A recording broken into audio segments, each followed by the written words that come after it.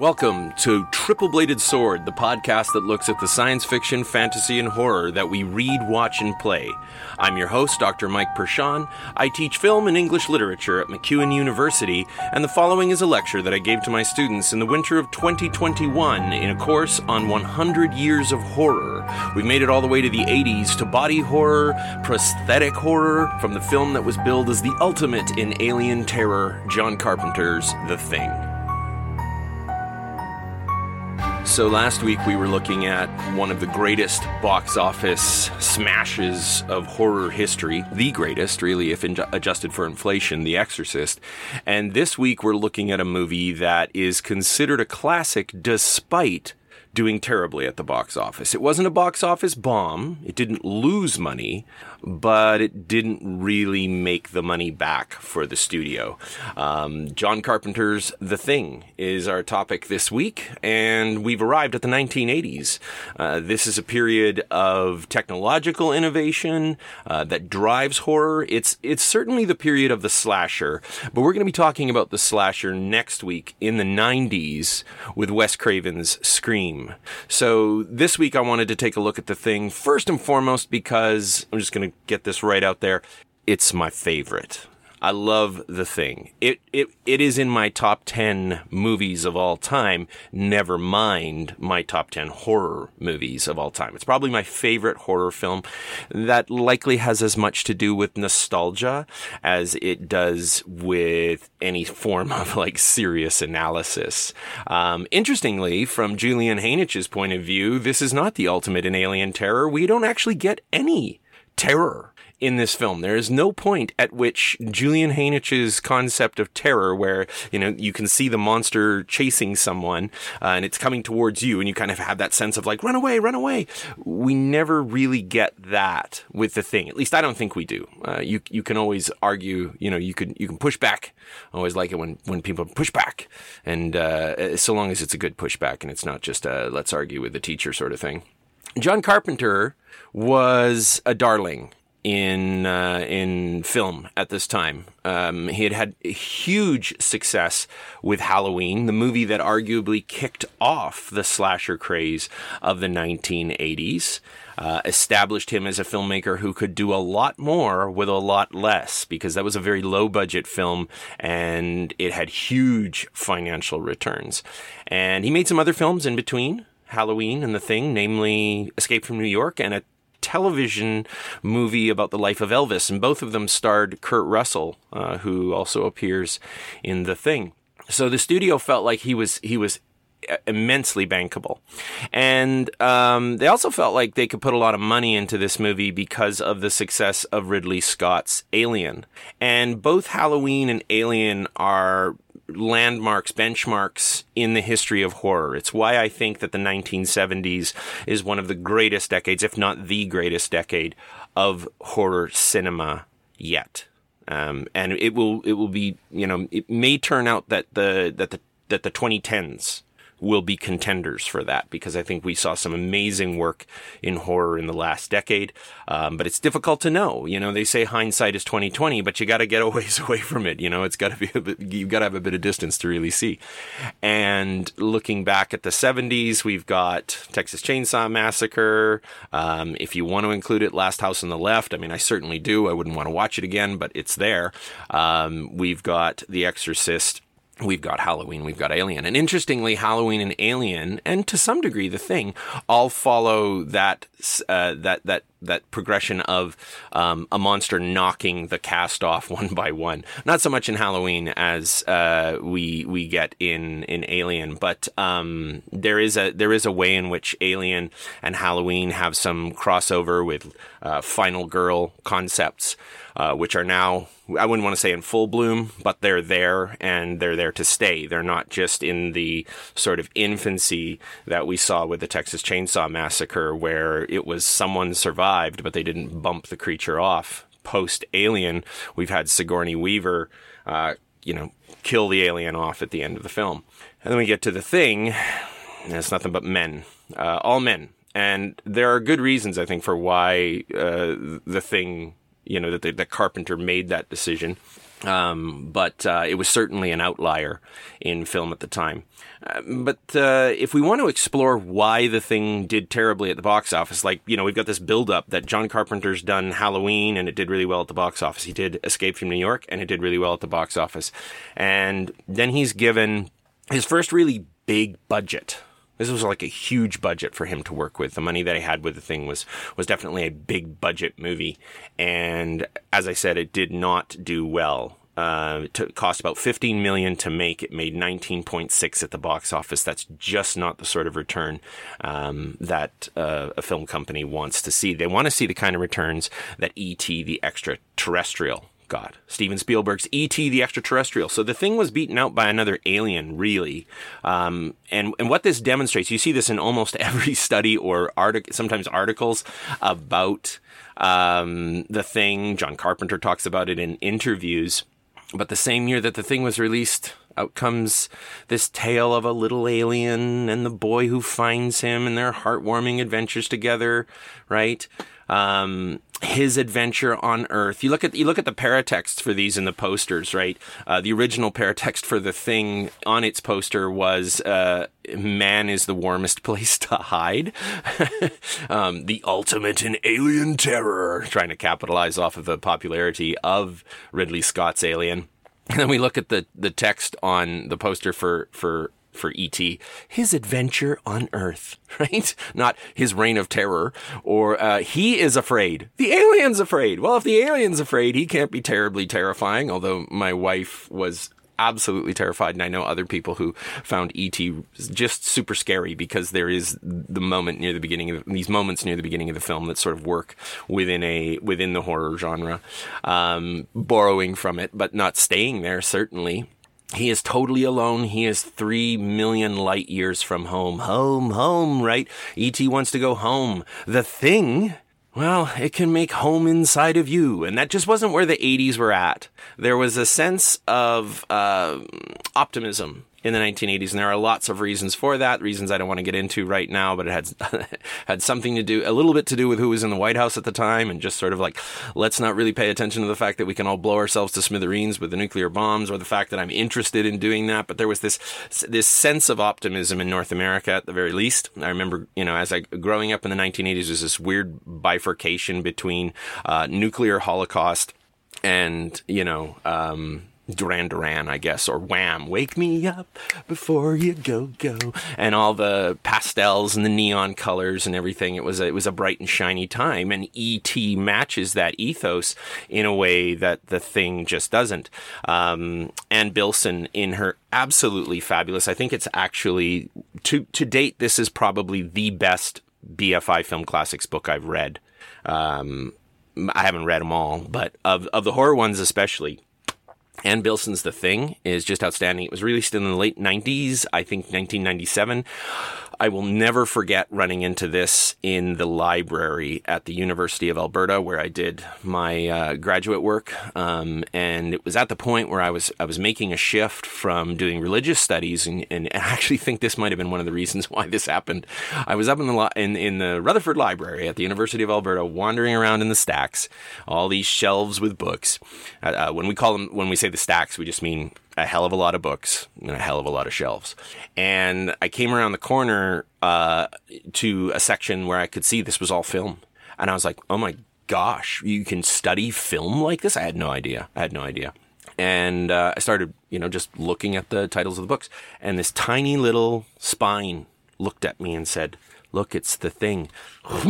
And took it out. It had nothing to do with anything I was working on at the time. I did not need to be reading it, and I read it anyway. And I devoured it. I loved it so much that I went and looked to see if I could get a copy. It was out of print at the time. And I'm really sorry, I photocopied the whole thing until I could get the reprinted version of it. So fantastic little book. But in Ann Bilson's The Thing, she talks about this interplay between, the optimistic 1980s, the downbeat nature of The Thing, and says that really ultimately The Thing, even though, as she says, there's this fuzziness about what we'd really call the end of the 70s, Star Wars is really an 80s movie, but it's made in 1977. And The Thing is sort of a 70s movie. It's got the same pessimism, the same mistrust of authority, the same sense of like anti-heroes, and will they all make it or will they all die at the end of the film? That was pervasive in the 1970s. And it's it's an early 80s movie. It's made in it's released in 1982. So the big reason that you hear over and over again that The Thing failed at the box office was E.T. And Bilson says that's emblematic of its attitudes and that it wasn't catching the zeitgeist of the average moviegoer, we might say. She also talks about the critical response to the film, which was awful. Critics hated this movie and had all sorts of legit invective for it. And then strangely, so you might say, well, what's it doing in a course on 100 Years of Horror if it's such a bomb? I mean, it wasn't a box office bomb, but clearly not a darling. Why is it in a course like this? Is it just because you liked it? Yes, as it turns out. Whatever I represent in terms of what age I was at and what I was into, it was in the video rental, cable TV space of, what film was becoming in those days, because film was no longer just about going to the actual movie, as it had been for so very long, or hoping that you'd be able to catch this film on late night TV. And let's face it, if you've seen The Thing, you'd know that putting it on late night TV would result in heavy wensoring. And Jez Connolly, in his Devil's Advocate book on The Thing, talks about how ridiculous some of the dialogue became when it was released to, sort of regular television, late night television. But now we've got the advent of the VCR. And so people don't just see movies at the theater, they watch them on their home theater system. And we didn't really call them home theater systems back then because it was just this, it was a box on top of your TV, which was still relatively small in terms of screen. We were seeing the advent of projection screens. They were kind of clunky. They were grainy. And besides which, the VHS tapes or watching it on cable usually resulted in seeing it in what was called pan and scan mode. Pan and scan mode took something like The Thing's widescreen anamorphic ratio, and reduced it to the television's box. And so they would have this way that they could shift within the frame, and that's why they called it pan and scan. They scanned the movie in, but they'd also pan within the frame. So what we saw of The Thing in the 1980s wasn't the whole thing. But what we saw, those of us who were my age, people a little bit older, maybe couldn't see it in the theaters, or just didn't get a chance because it wasn't a big enough box office smash to stick around long enough for you to go. It had a renaissance through home video and through cable services like Super Channel. HBO was another one of those cable services, but in Canada we had Super Channel, and Super Channel every now and again would do these free weekends. And I remember seeing that The Thing was one of the movies that was going to be on this free weekend. And I was like, here we go. I am taping that because I'd already rented it several times. I mean, I saw this movie when I was like around 12 years old because I snuck it somehow past my dad. I was like, Dad, can we rent this? And he's like, what is it? I'm like, it's a movie where, like Kurt Russell. And for my dad's generation, Kurt Russell was a Disney kid. He played teen heroes in Disney movies. So it'd almost be like going, this isn't even going to make as much sense as it should. Zac Efron, I guess you'd be like, Zac Efron's in it, and it's a horror movie. So he was like, sure. And I watched it by myself and I loved it, and it scared me. It didn't give me nightmares or anything like that, but I absolutely loved it, and I absolutely loved its ending.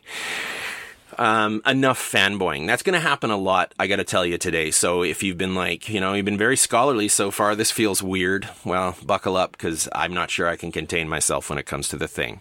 That feels like a metaphor. Like I'm just going to burst out. Something's going to burst out of me. But the movie itself is based on a novella by John W. Campbell, who was the editor for Astounding Science Fiction.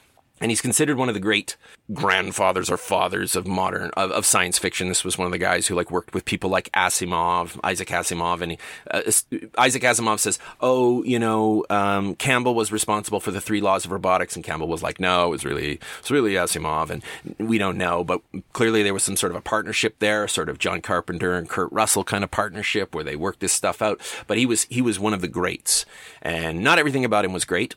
Incidentally, he once told Samuel Delany, who was is a writer of fantasy and science fiction, black, queer, and he had a story where there was a black protagonist, and Campbell said, no, nobody's going to buy that.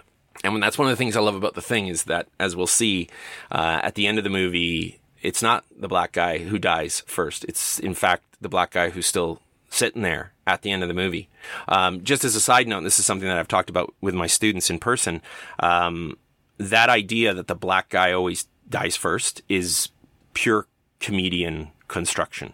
There are certainly movies where that happens, but there aren't as many as that whole concept would suggest. And The Thing is certainly antithetical to that, because both of the black characters in this film make it nearly to the very end, and they're coded in very, very positive ways. They're coded as being capable. Certainly Keith David's character, Childs, is as physically capable and mentally capable as Kurt Russell's MacReady. Really, I mean, those two are like pillars. They're like poles in the film. But Campbell had written this novella in Astounding Science Fiction way back in 1938, which was sort of the beginning. It was one of the last stories he ever published, and it was under a pseudonym. He did a pseudonym of his wife's name, Donna Stewart, and Dawn A. Stewart, oh so clever, to get the story into the magazine without it seeming like, oh, I'm the editor and I just put in stories that I write. But it's considered a classic of prose science fiction. The writing's not great. It's very pulpy. It's incredibly pulp era. But it did very well. And this was right at the outset of the golden age of science fiction. So it's sort of considered part of the golden age of science fiction. And then it got made into a movie by Howard Hawks, who was a great director in his time. This is one of those movies that I was talking about back from the 1950s, where I said that a lot of the science fiction in America in the 1950s was, sorry, I said all of the science fiction. Much of the horror of the 1950s was science fiction horror. And The Thing from Another World was one of those. And it was one of John Carpenter's favorite movies. But he didn't want to do what that movie had done with the monster, which was basically make a vegetable version of the Frankenstein monster, played by James Arness, this really incredibly tall actor who would go on to be to greater fame as Marshall Dillon in the television series, the long-standing television series Gunsmoke. So James Arness was one of my heroes growing up, so it was always interesting to me that he also played one of my favorite monsters in its first iteration, filmic iteration anyway. But it was really, I mean, once the monster was revealed in The Thing from Another World, you were just like, okay, this is like a version of Frankenstein, really. I mean, that's what we're seeing here. But it was given this new spin. It was given this alien invasion spin. And it's a good movie. For the 1950s, it absolutely holds up. When I watch it, I think it's enjoyable. It certainly has a sense of tension to it. But the it creeps, it crawls concept from the posters, no, it doesn't. It lumbers and it moves, but it doesn't creep and it doesn't crawl. The original monster from Campbell's novella creeped and crawled. It became other people. So that was the concept that John Carpenter wanted to return to when they were working on The Thing. But he still borrowed from Hawks. There are a number of film moments that Carpenter, he's making homages to Hawks's film version, like the opening title credit where it's all blackness and then it burns away and we get these white letters with light shining through. That's the same title effect as Hawks's The Thing. And apparently it was done by putting black garbage bag material, black plastic, over basically a cutout, like a framing of those letters, and then light was shone through, and then they just lit the garbage bag on fire. And they had to do a bunch of takes of it to get it right. But it's a really, really, really great effect. Yet it was done super simply. But again, it's an homage to that film. And I think that there's also an homage in the shape of the spacecraft, which, I mean, this is post-Star Wars. This is post-Alien. We can make cooler-looking spacecraft now. So why would John Carpenter start a movie like this, which is going to have a monster that doesn't follow conventional form? Why would he go with a conventional-looking flying saucer? I think it's mainly because he wanted to have the shot of the Norwegians standing around the impact crater or the space that the ship is buried in, because that shot looks an awful lot like the shot in Hawks's The Thing from Another World, where everyone stands in a circle and then the camera zooms out until it shows us that, oh my God, it's a circle. And we have to remember that flying saucers were a genuine scare in the 1950s in a way that, like today, you know, it's like it's a circle. We'd be like, okay, like, is this Sesame Street? But John Carpenter makes this homage in the videotapes that they find in the film that tell us what has happened before, right? What happened to the first camp that the thing encountered on Earth, the Norwegian camp. The film itself, getting away from like what they were trying, you know, the pedigree of this movie, is absolutely gorgeous. And as I said, my first experience of this film was on home video, grainy beta tape, really, which was better than VHS, but still not, you know, DVD. When I got a DVD, it was a revelation to watch. But watching it on the big screen at one of the repertoire cinemas here in Edmonton, went to see it at the Metro Cinema, and it was shown in digital. The picture was incredible. The picture was absolutely gorgeous. Dean Cundy, the cinematographer for this film, who worked with Carpenter on a number of other movies as well, does a fabulous job with this huge panoramic vision of this frozen wasteland, supposed to be Antarctica, but is actually a mix of Alaska and northern British Columbia. And the opening sequences are from Alaska, and it's beautiful, beautiful filming. To watch it in high def digital is to see, you know, just gorgeous, gorgeous film. But whenever I make these the video for these lectures, I have to figure out where to put my own face. Where do I put my head so that you can see me talking and emoting and stuff, so it's not just slides. I don't know if that's interesting or not, but that's what I do. And I'll tell you, with The Thing, it was a challenge as I went through the rehearsal of this to figure out where I would sit me in this great big panoramic shot. Now, you know, there are shots certainly where, you know, I could put myself and I would just be overlaying great vistas of snow. But for most of this film, Dean Cundy and John Carpenter are going to fill the frame. We have to remember that this ratio was still an option, and that none of the films that we've looked at work with this ratio, this particular full anamorphic widescreen ratio. This is super, super big. And when this format first came in, there were directors who said, I don't want to use it because it doesn't focus the audience's attention as well as tighter ratios, the ones that, you know, aren't as wide.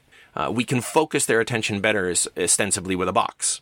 But Carpenter does focus our attention. Cundy does focus our attention throughout the thing. And that's seen not only in these, like, the vista is important. Like, this isn't just like, let's show you some of Alaska because we were up there and we thought we'd show you the beauty of that landscape. It's because we need to know how absolutely desolate and empty this space is as setup for the narrative.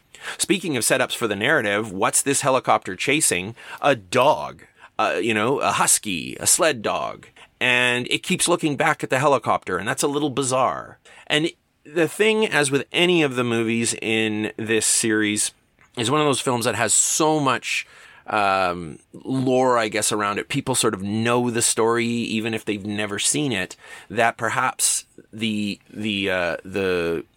surprise of what's going on with the dog has been spoiled. And if you've never seen The Thing, I want you just to shut this off right now. Go away and go watch it, please. Okay?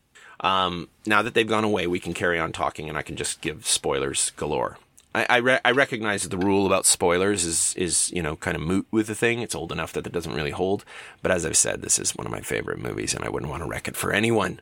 So we've got this dog, and we don't know what's up with it. It's got a sort of preternatural, bizarre intelligence to it. Why doesn't it just keep running? Why does it occasionally turn around and look back at the helicopter? That's something bizarre. And then the film cuts away from this chase, away from this helicopter chasing this dog and shooting at it, and we have no sense of what's going on there. There's no dialogue to fill it in. There's no exposition, no voiceover. Mystery, mystery, mystery. You don't know what's going on. And then we come to the Antarctic base, where all of the action is going to occur. An actual set, and this is one of the things that I think is amazing about this picture, all the way back to Nosferatu, going on location to shoot the exterior shots, to take the time to find a space. It was on a glacier in northern British Columbia. So there too, I think we're just seeing the amazing nature of editing, that, you can film a bunch of stuff up in Alaska, and then you can film a bunch of stuff in northern British Columbia, and then you can film a bunch of stuff on a studio lot in California, and you can cut all of that together, and it feels like it's together. I'm going to show you how they do that in just a second. But this base with its huge icicles along the sides of the buildings, for a kid growing up in Canada, we know the difference in Canada between fake snow and real snow. Home Alone, fake snow. The Thing, real snow. If snow is generated by a snowmaker, we can tell. But a Canadian looks at this and goes, whoa, they were really somewhere exceedingly cold. That is actually a place of, ridiculous temperature drop. And everything that we see in this film in terms of mise en scène, when we have exterior shots, the costuming, the ice, the snow on the sets, that's all real. That's all them going, it's so damn cold out there, we actually have to wear these goggles right now, or we have to wear all this snow gear because we really can't be out in these temperatures without it. And there's some wonderful stories if you get a chance to watch the sort of commentary track. There's also on the Blu-ray, there's a frame within the frame thing where the actors and the producers talk about the experience of being up north and what that was like. And there's some really interesting stuff going on there. But we get inside. Here we have a studio shot. And this, again, is one of these moments where Carpenter fills the screen and Dean Cundey gets everybody in the shot. Right now, we've got 6 out of the 12 characters. And by the way, Bill Lancaster, who wrote the screenplay for The Thing, reduced the 37 characters of Campbell's novella to 12 characters. But 12 characters is still an awful lot of people to have to deal with, even if the film is going to be claustrophobic. And yet, they all have a physicality that sets them apart. And when they're in a shot all together, they are arranged in such a way that it still feels natural. It doesn't feel contrived. And yet there are, a number of shots where almost everyone is in the frame, or everyone is in the frame. Everyone who's left, anyway. But we get 6 of the group at this point, and they're just doing regular stuff. And this sets up the type of people who are the heroes of this film. They are regular Joes. And this goes hand in hand with Thomas Sipos' idea that horror should involve an unnatural threat that comes against vulnerable victims. And we can see a vulnerability to these victims. As Ann Bilson has said in her BFI Film Classics book about this cast, with the exception of Keith David and Kurt Russell, these actors are overweight, underweight, and their characters are out of condition, or we might say out of commission, or just plain out of it. I mean, we've got stoners, we've got, people who are just clearly trying to get away from the world. And Kurt Russell's character of MacReady is one of those. I've had people say that they were like, oh, we knew that Kurt Russell would make it to the end of the film because he's Kurt Russell. And that can really only be said in hindsight post Kurt Russell's career as an action hero, post Tango and Cash, post Stargate, post The Soldier, post a whole bunch of movies where Kurt Russell is cool and tough and all these sorts of things. But he still really wasn't that person at this point. Like, he played Snake Plissken in Escape from New York, where he effectively was just playing himself as Clint Eastwood. And then he played Elvis, and then he's in The Thing. Prior to that, he's the Disney kid. So while the film clearly shows us that he is more or less the protagonist here, like if we're going to choose a protagonist for this film, it's probably going to be MacReady. But to say that in 1982, did we all think that Kurt Russell would make it out? I know that in my first viewing, I didn't think so. I knew enough about John Carpenter's films to know that there was a really, really good chance that he was as likely to bite it as anyone else was. And remember, horror film is all about subverting those expectations. So maybe John Carpenter was going to play with the audience in the same way that Alfred Hitchcock had in Psycho. But Kurt Russell just wasn't that guy at this point. So MacReady, despite being a loner, despite being clearly our protagonist, despite being capable and sort of a capable action figure, is still as vulnerable as the rest. He's probably an alcoholic. He's got his issues. He's humanly tired later in the film in ways that don't show him as being sort of Bruce Willis in Die Hard. So I have to reject that reading. That is a post Kurt Russell's action career. It's a little bit like seeing Lawrence Fishburne in Othello after you've seen The Matrix. And Othello was released in the cinematic version with Kenneth Branagh, was released before Lawrence Fishburne was Morpheus in The Matrix. Well, after you've seen Lawrence Fishburne cut an SUV in half, you watch Othello with very, very different eyes. And when he gets all badass and says that he's going to there's this almost fight scene in Othello, and he says, "Put up your swords or the dew will rust them," which is basically saying, "I'm going to kill you all." It's more badass coming from Lawrence Fishburne if you've seen him as Morpheus. And so when we look at Kurt Russell through the lens of a career of action films, we're like, okay, I know this guy's not actually vulnerable, so Sipos's thing doesn't work. But for the original viewers and for anyone who can be that sympathetic viewer, right, that one that goes, okay, I'm just going to let this film be what it is, I think he's still just as much an everyman as he needed to be for the original intents of the film.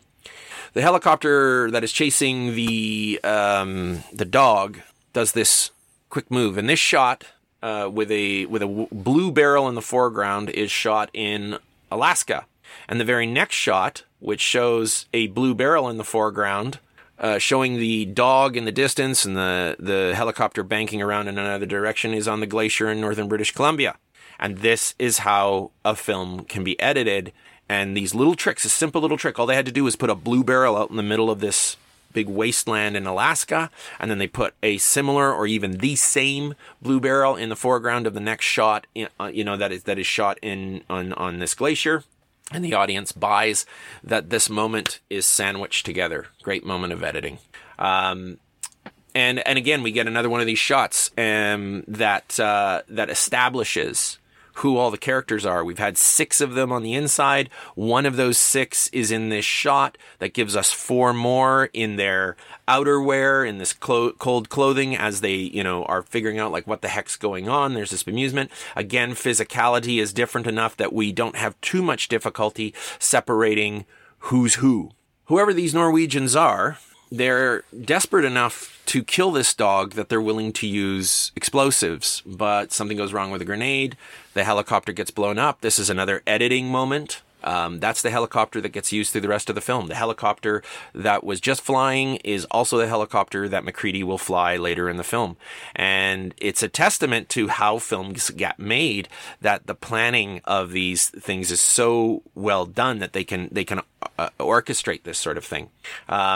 We get another one of the characters introduced. Bill Mazer as Clark, coming out and soothing the dog and touching it, right? And we still don't know what's up with this dog, but I mean, generally, as Ann Bilson says, dogs in film are usually good luck, but there's this eerie calmness to the dog, and it's going to be accentuated in upcoming shots. But we're still being introduced to the cast. That I think as most audiences don't want the dog to die, right? So we're hoping for them to stop these crazy Norwegians, and then we'll find out what's really been going on, and maybe it doesn't have anything to do with the dog. And then we get another one of those great shots that shows, the whole cast standing there, except for the guy who plays Clark, looking at the smoking ruins of the helicopter. And MacReady says, "First goddamn week of winter." And this establishes so much about this film. The cast has been established, but that laconic, vernacular, everyday first goddamn week of winter. It's not poetry, as Ann Bilson says. This is how we would expect, I think, normal people in a situation like this to react. And the statement, "the first goddamn week of winter," tells us that this icy wasteland that we're seeing isn't going to get warmer, it's going to get colder. And that potentially, if we know anything about this, and if we pay attention to the narrative, we're going to be told this, these characters are going to be cut off, that they will be unable to rely on anyone else once the shit hits the fan. What the thing operates with from Julian Haynich's Types of Terror is dread. There's a lot of dread in the first 30 minutes. It's not this. It's a slow build. It's not the slow build of The Exorcist by any measure, but it is still a slow build. For a movie that says it's going to be the ultimate in alien terror, it takes quite a while before we actually get to meet the alien. And that dread, that quiet, anticipatory type of cinematic fear, it just creeps up on us. We aren't sure where the threat is coming from. We suspect it might be the dog, but we're not 100% sure. We don't know what's going on. And even if we suspect that the dog is somehow involved, audiences in 1982 were absolutely unprepared for what would become the moment of cinematic shock. That dread continues to be spooled out in a masterful sequence, which would get reiterated in some way and has been in many films, an episode of The X-Files, this visit to the Norwegian camp where Doc Copper and MacReady head over, and we get to see the gutted remains of the Norwegian camp. Now, incidentally, like that helicopter, this is the set for the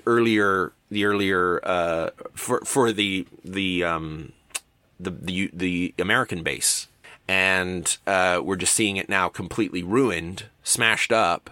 So it does double duty. Even on a large budget picture, John Carpenter is still working in a low budget way at certain points, saving money. But it's a really cool sequence because it works with that sort of expressionist lighting where we've got really, really deep darks and some really, really bright whites. We can't totally see what's going on here, which is in stark contrast to how most of the sequences involving the thing will be lit, brightly lit, ridiculously brightly lit. We're not hiding any of this. One of the things that John Carpenter was interested in was in showing the monster. We'll get to that shortly, but we get that intensification of dread at the Norwegian camp because there's this sort of sense of destiny, I guess, that what is happening now has happened before and is about to happen again. What happened here? What the hell happened here? That question, we ask it, but we have this sense of knowing that we're about to see what has occurred. In the American edit of the original Godzilla movie, the first shot of the film is of the devastation that Godzilla has caused. And despite many other cuts that make that film far lesser than the original Japanese film, I've always thought that was a really, really good move because what it does is it says, we're going to show you the effect before we give you the cause. And it's that sense of suspense that Alfred Hitchcock talked about. If you show the audience that there's a bomb underneath the table, it's suspense. If you just set the bomb off, it's surprise. Interestingly, Carpenter gets both. Because even though the audience goes, okay, we know something bad is coming, they had never seen the kind of bad this movie was going to show them. The shot of MacReady with the great big block of ice is another homage to the Hawks film. The creature in that film was found in a great big block of ice, and same kind of structure as the one that we find here. This is such a great shot, though, because the camera moves towards him, and when we can't see what's on the screen, we're almost always kind of doing this thing like, hey, can I see in there?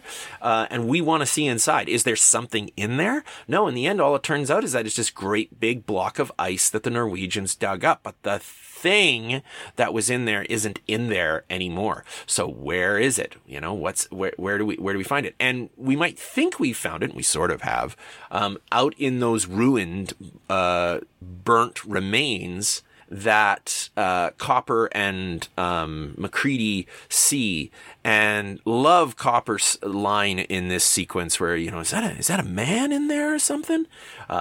Over and over again, this film is going, what am I looking at? What is it that I'm seeing here?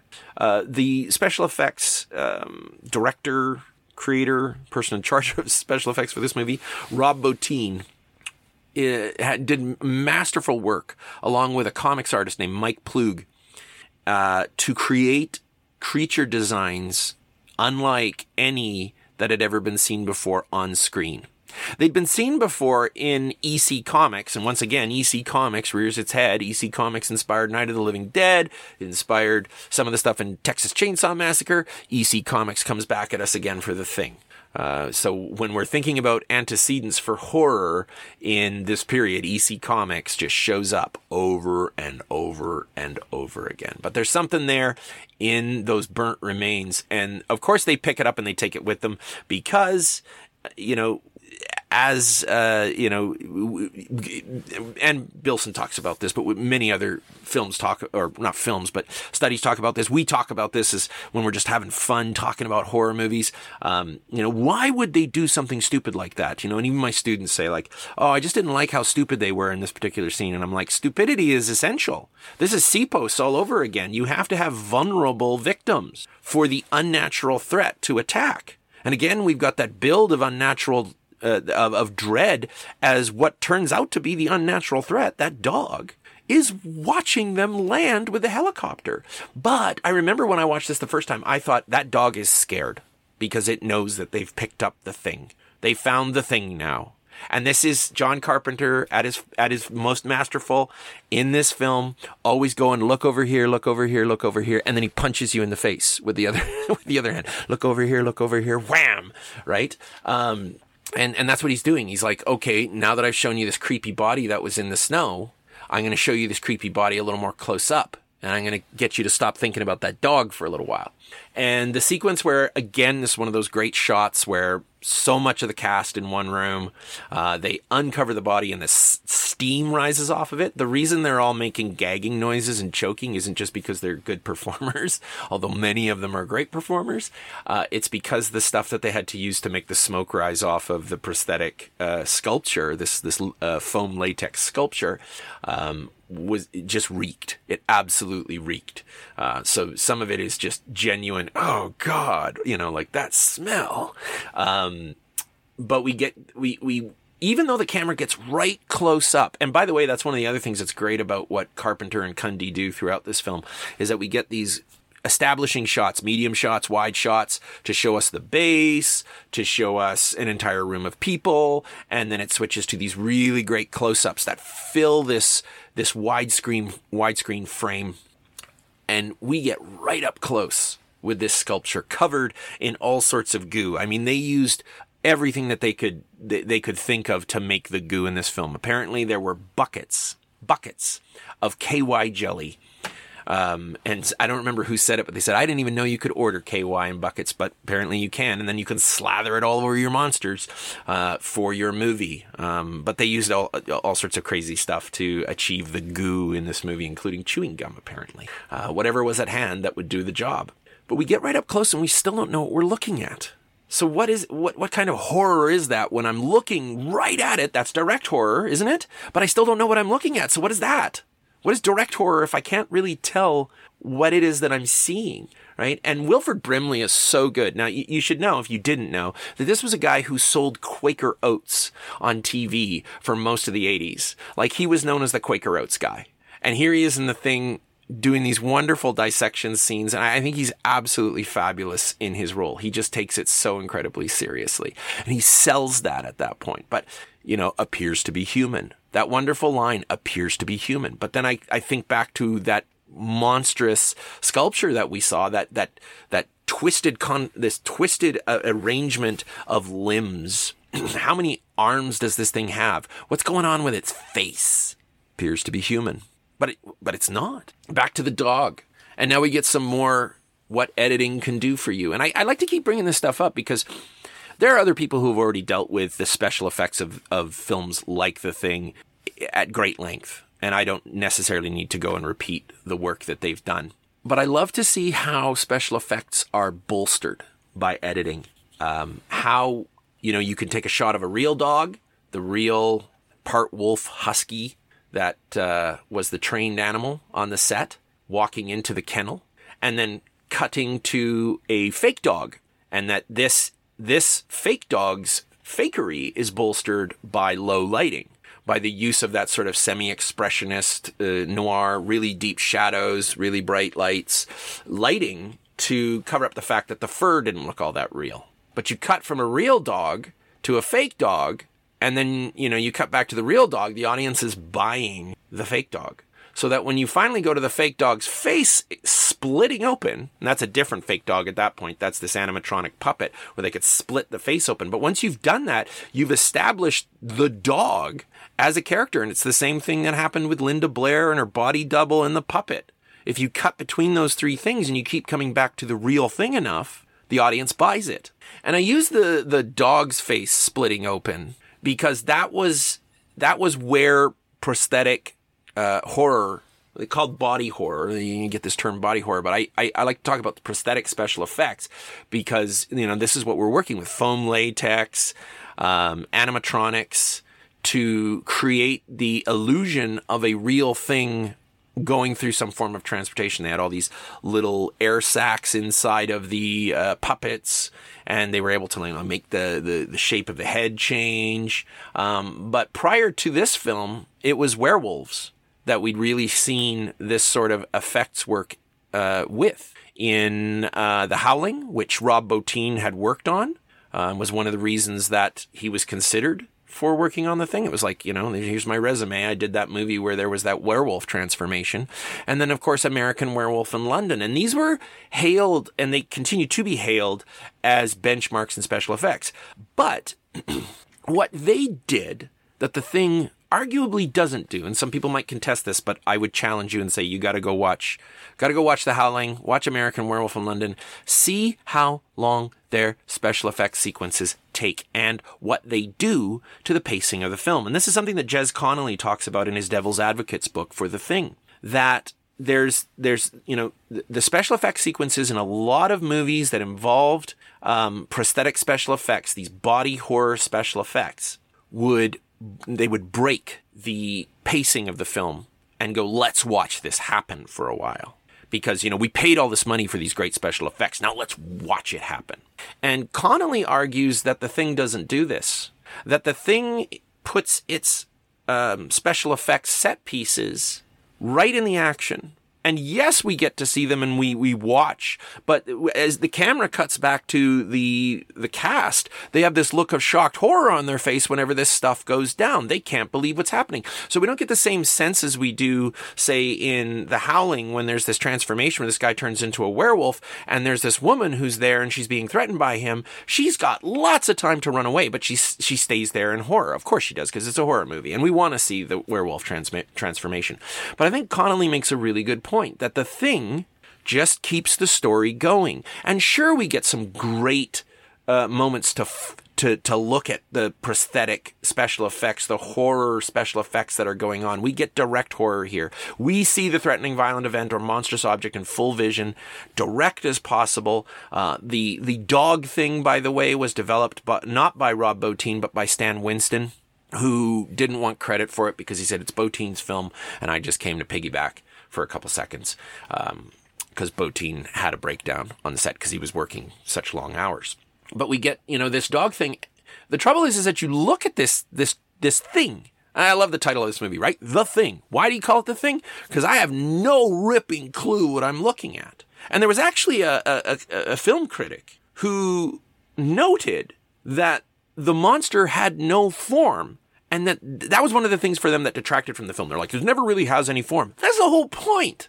And that's what bugs me so much about film criticism, where they identify what's going on, but then seem incapable of analyzing it from that moment. And when I think about, like, why was the thing so horrifying? Why did it creep people like me out? I think it's because we don't get a form, and you keep looking at it and going, what is it that I'm seeing? And every time the camera comes back to it, it's not just next stage, now my face is pushing out special effect, or like my eyes are bubbling or something like that. It's something completely new. Head splits open, tongue comes out, spits at one of the dogs. Tendrils grow out, start taking flesh off the other dogs. Every time the camera comes back, this thing has made some form of ridiculous evolutionary leap forward. So sure, it's direct horror. We're absolutely seeing something gross, but now we come back and there's eyeballs on the side of the dog thing. Where did the eyeballs come from? And then the plant sort of looking flower thing shoots out at you. And finally, somebody goes, torch it, right?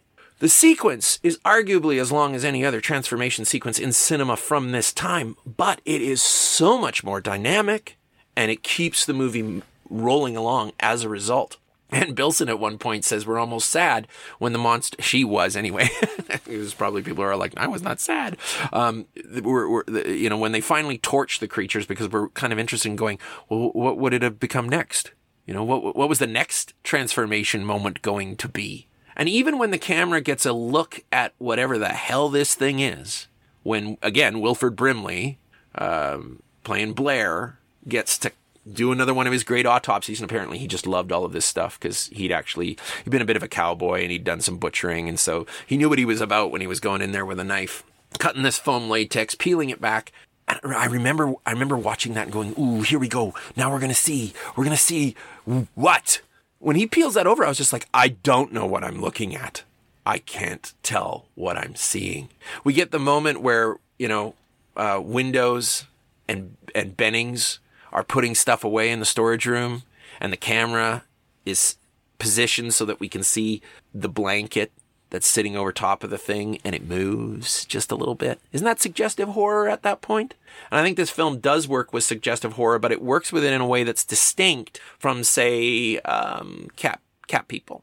It's distinct from being like, you're not seeing it. No, you are. You're seeing it, but you can't quite figure out what you're seeing. I mean, aside from that blanket is pure suggestive horror, and I love it. It's one of my favorite moments in the movie. I remember sitting, when I saw it at the Metro, I was sitting behind a guy who had clearly never seen the movie before, and when Windows turned away and that blanket did its little shift, he just went, oh, god damn. He was already, like, after the dog scene, you're like, this is a mess. This is going to be bad. This is never going to get better. And when Bennings runs out into the snow, he turns and we're like, oh, the thing has turned into a human. But then he raises his hands and there are all these weird, what are they? Claws? I don't know. Like, it's awful. There's a hand in there, but what is the rest of that? And then he opens his mouth and makes this noise, this unearthly noise. I mean, that gives Mercedes McCambridge's voice in The Exorcist as the demon a run for its money, right? Now, what am I looking at? Is it human? Is it a thing?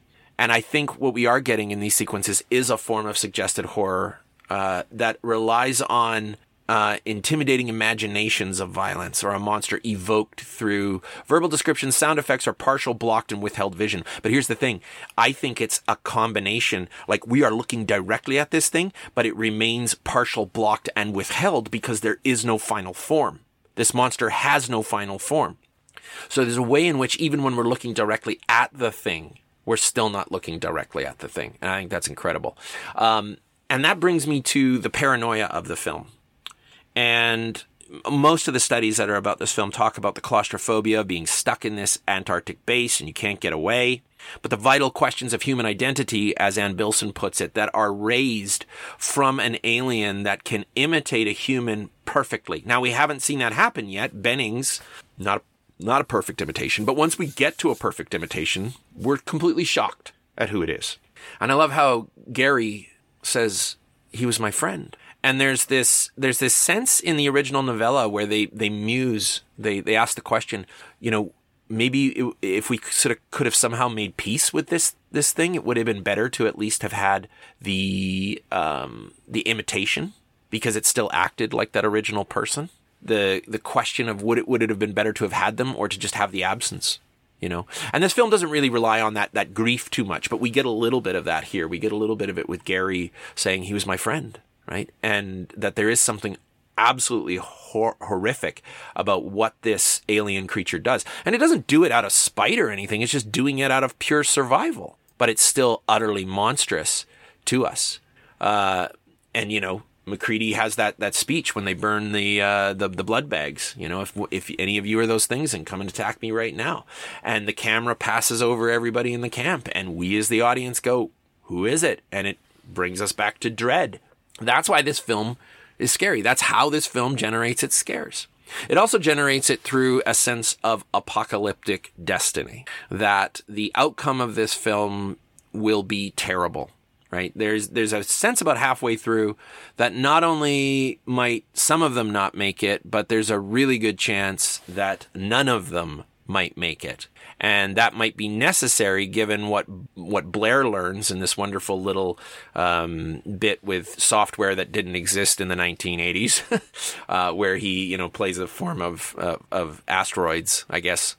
It looks like Atari's Asteroids. People always make fun of this. They're like, oh, that didn't actually exist. And where did he get this software from? Who cares? It's a cinematic device that's meant to tell the audience what the thing is doing. And in case you missed it, the movie is saying, this is what this alien does. It takes people over and becomes them. And again, Wilford Brimley sells this scene, takes the subject matter absolutely seriously. Nobody's mugging for the camera. There's no camp here. And the computer program tells him, and this was the other thing about computers in the early 1980s. They were magic boxes for us in those days. And when stuff like this happened in film, you mostly just went, yeah, of course. Of course, the computer could tell you that if the intruder organism reaches civilized areas, the entire world population will be infected 27,000 hours from first contact. It's a few years. So what are we being told? Same thing we were told with Night of the Living Dead, only now we don't have zombies. I mean, that's what's so cool about this, right? You get bitten by a zombie, everybody can tell you're a zombie, right? You get bitten by the thing and it has enough time to change you. People can't tell. You can't even tell, right? Like poor Norris. Norris doesn't even know he's infected. He just keeps having stomach problems. Wilford Brimley responds in a way that is necessary for the plot, but it also gives us a sense of the desperation that these semi-real people, I mean, nobody in fictional film is ever really real, but he reacts in a way that makes sense. He's going to cut everyone off. Although the question emerges later on, once we find out that Blair becomes the thing later in the film. Was Blair the thing at this point, and he was just shutting them off so that he could pick them off one by one? We don't know. So many mysteries to this movie, but Blair's destruction of the camp's ability to leave, to contact the outer world, creates an even greater sense of paranoia and claustrophobia. And now we're at the point in the film where people are pointing fingers, and then they're pointing guns, and the next thing you know, we're pointing flamethrowers. And dynamite. And this is the moment at which Norris has died, seemingly from natural causes. Gets thrown in a fight into the corner, collapses, seems to be dead. MacReady has been accused of being the thing, and was like half frozen just a few moments before, so he's sort of sitting over in the corner with some sticks of dynamite. He's going to blow everybody up if they try to come at him. He's got a flamethrower pointed at everybody. That's how bad things have gotten. So not only do we have the body horror and uncertainty, the dread that results from the thing, but we also have a group dynamic that isn't particularly warm and fuzzy. It's paranoid, it's claustrophobic, no one trusts anyone else. MacReady says this when he's musing into this tape recorder at one point. And then John Carpenter does another one of those moments where he goes, I want you to look over here, look over here, look over here. So he's got us paying attention, certainly, to Norris's situation as Doc Copper is trying to revive him, giving him CPR, and about to use the defibrillator. But then the camera gives us a shot of Clark's hand way in the foreground. The guy who works with the dogs, way up in the foreground, and he's got a scalpel. And I got to tell you, this was not something you could see in pan and scan version. The pan focused on MacReady. So I didn't know that this was going on in this sequence until much later in my life. And I actually had to have somebody show me that this is what was going on with this scene. But seeing it in widescreen, that, it's very clear. He grabs the scalpel gleams. The audience is going, oh no, he's going to try and cut MacReady. So we're paying attention to Clark when Copper goes to use the defibrillator on Norris for a second time, raises the paddles, and the chest opens up in one of the best cinematic shocks of this movie, if not potentially horror history.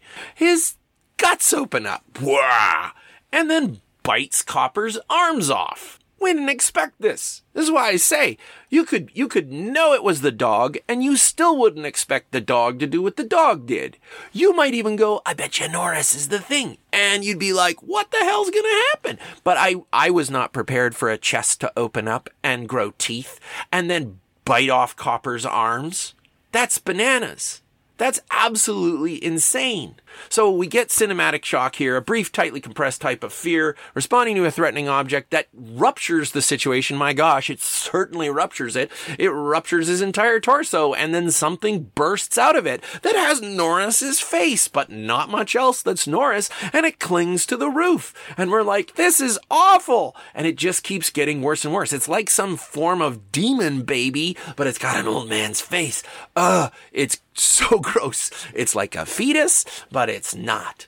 And this is Rob Bottin and Mike Ploog at their nastiest, maybe? Not quite, because what's happening to the rest of Norris's body is still involving his face. So we've got Norris's face up on the weird fetus thing that's clinging to the ceiling.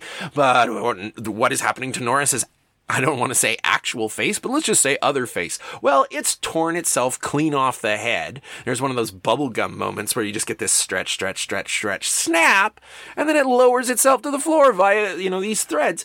Tongue comes out, grabs a, chair leg, drags itself under a table, grows spider legs and weird eyeballs out of its head. And spiders are always gross to us, unless you're someone who actually works with bugs.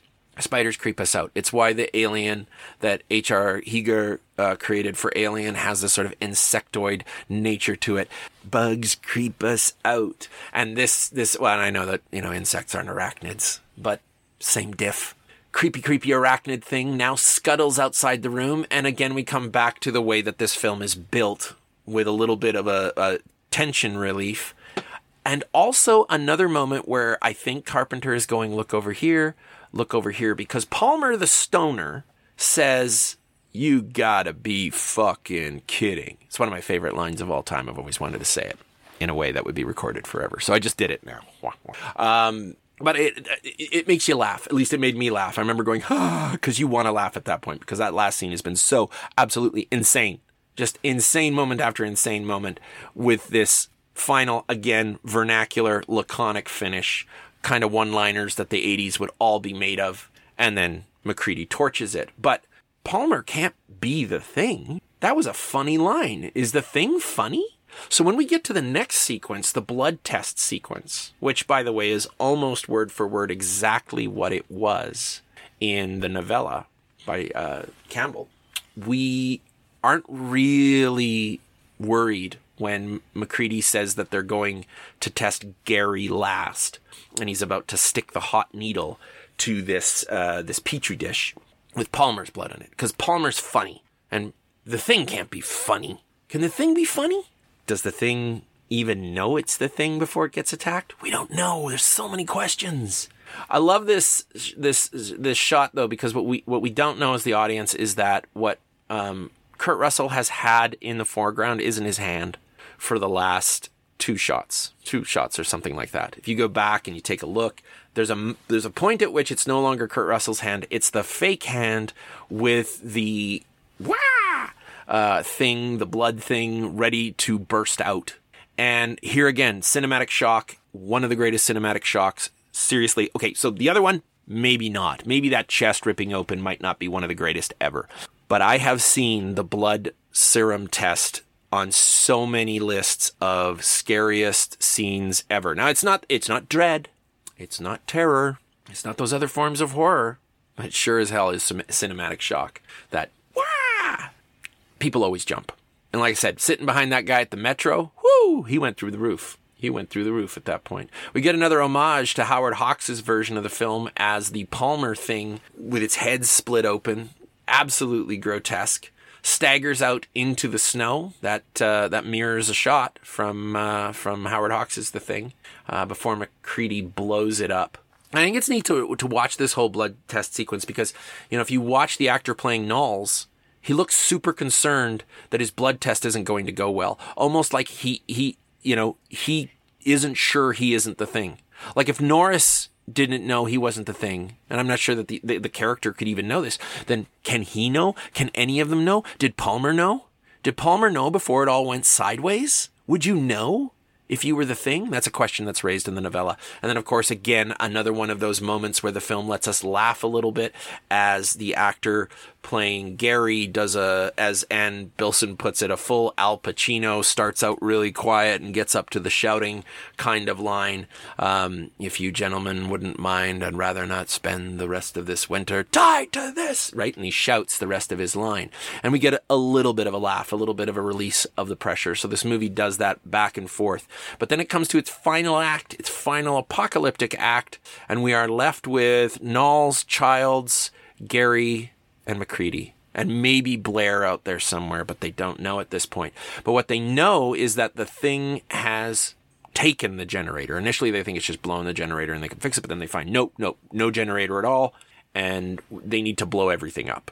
They need to bring the camp down into the ice. They've discovered that the Thing was building a ship to get out of there, and that's a little nod back to the novella. But we finally reach the point where they realize it's kind of like those old World War II movies where, the soldiers are like, well, we're going to have to blow the bridge, but not all of us are going to make it. And we get a little bit of that here, a little bit of that bravura. And one by one, they too are picked off, with the exception of MacReady. The way that Gary goes has always seemed super gross to me. That is, by the way, Rob Bottin's hand that is over Gary's mouth, moving through that prosthetic that's placed around the actor's face. The impassive stare, which I think is one of those more creepy moments, unsettling moments of the Thing for all of its body horror. Seeing Wilford Brimley with no expression on his face, suffocating Gary is terrible. And then the shot that follows with him having pulled Gary's skin right up over his face as he drags him off screen. What is it that the Thing does with biomass?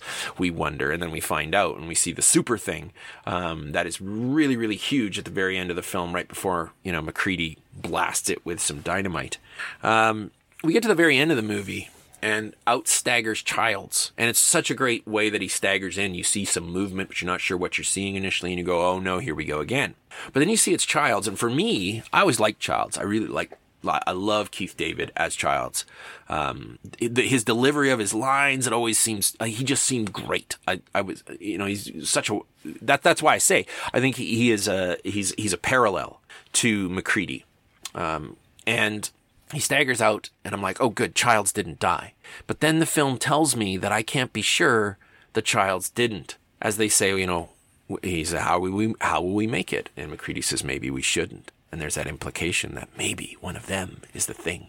And there's been a lot of digital ink spilled on this. I say digital ink because I don't think there was a lot of ink spilled on this particular issue prior. I'm sure that there were people sitting around and talking about it. Do you think Childs is the Thing? Do you think MacReady is the Thing? And there was some Dark Horse comics that speculated on these things further. But insofar as the film is concerned, I am absolutely certain we cannot know. I've seen them, by the way, so if you want to leave a comment, and you're like, yeah, but have you seen the video where the guy, he breaks it all down and it's very convincing? Maybe it is to you. It's not convincing to me ultimately, because this film, like Guillermo del Toro's Pan's Labyrinth, doesn't give you certainty about whether or not the fairy tale experiences of the little girl in the film are real. And likewise, I don't think we can get to the end of the thing and say with any certainty that either of these characters aren't or are the Thing. The film ends with a wide shot of the camp and goes to that wonderful Ennio Morricone score, that heartbeat pulse, doom, doom, doom, doom. And I will never forget the frisson of, I don't know what to call it. It wasn't terror. Was it a form of shock that this movie was over? Like the end of Carpenter's Escape from New York was bleak, and I'd never seen an ending like that before. Because, I was quite young. So most of the movies that I had seen were like Star Wars. They had that sort of 80s feel to them, but I hadn't seen a lot of really serious adult 70s films. So a movie with this bleak of an ending, that was completely new to me. And for whatever reason, it clicked. It really worked for me. And as an adult, and I look back on it, I think about it analytically, why do I like this so much? Because to me, it's the only ending that really works. Campbell's original novella ended with, we stopped the alien before it could do anything, and most of us are still okay. All right. I guess if you got some pulp heroes, the Macready of John W. Campbell's novella was like almost, he's described as being bronze. His hair is bronze, his face is bronze. And it's like a callback to one of the heroes of the pulp era, Doc Savage, who is utterly capable in every way, and he's more capable than you. No matter how smart you are, Doc Savage is smarter. And no matter how strong you are, Doc Savage is stronger. So there's really nothing that can threaten this man. You can't put Doc Savage into a horror movie and have it be a horror movie. It'd be an action film. Likewise, you can't take the Macready from Campbell's novella and put him in Carpenter's The Thing. The characters from The Thing from Another World prevailed. The film ended on a sort of haunting, look to the skies kind of note, like more might show up. There might be more creatures, but we've dealt with this one. Secure horror. Andrew Tudor's secure horror. What we have here is certainly paranoid horror. This movie ends with us not knowing if the monster is dead, and potentially two of our favorite characters, if you were me, going, I don't want either of them to be the Thing, but they might be. One of them could be the Thing. I don't know. That insecure horror, that paranoid horror here at the end, absolutely works for a film that has been all about paranoia, claustrophobia, and disintegration of group politics throughout. Well, we've arrived at the 80s, and we move from here on into the 90s, away from utterly alien threats and the body horror of the early 80s, fascination with prosthetic effects, over into the 90s. And Wes Craven, who, had been part of the movement of horror, new horror in the 1970s, with his meta masterpiece, Scream. Next time on Triple Bladed Sword.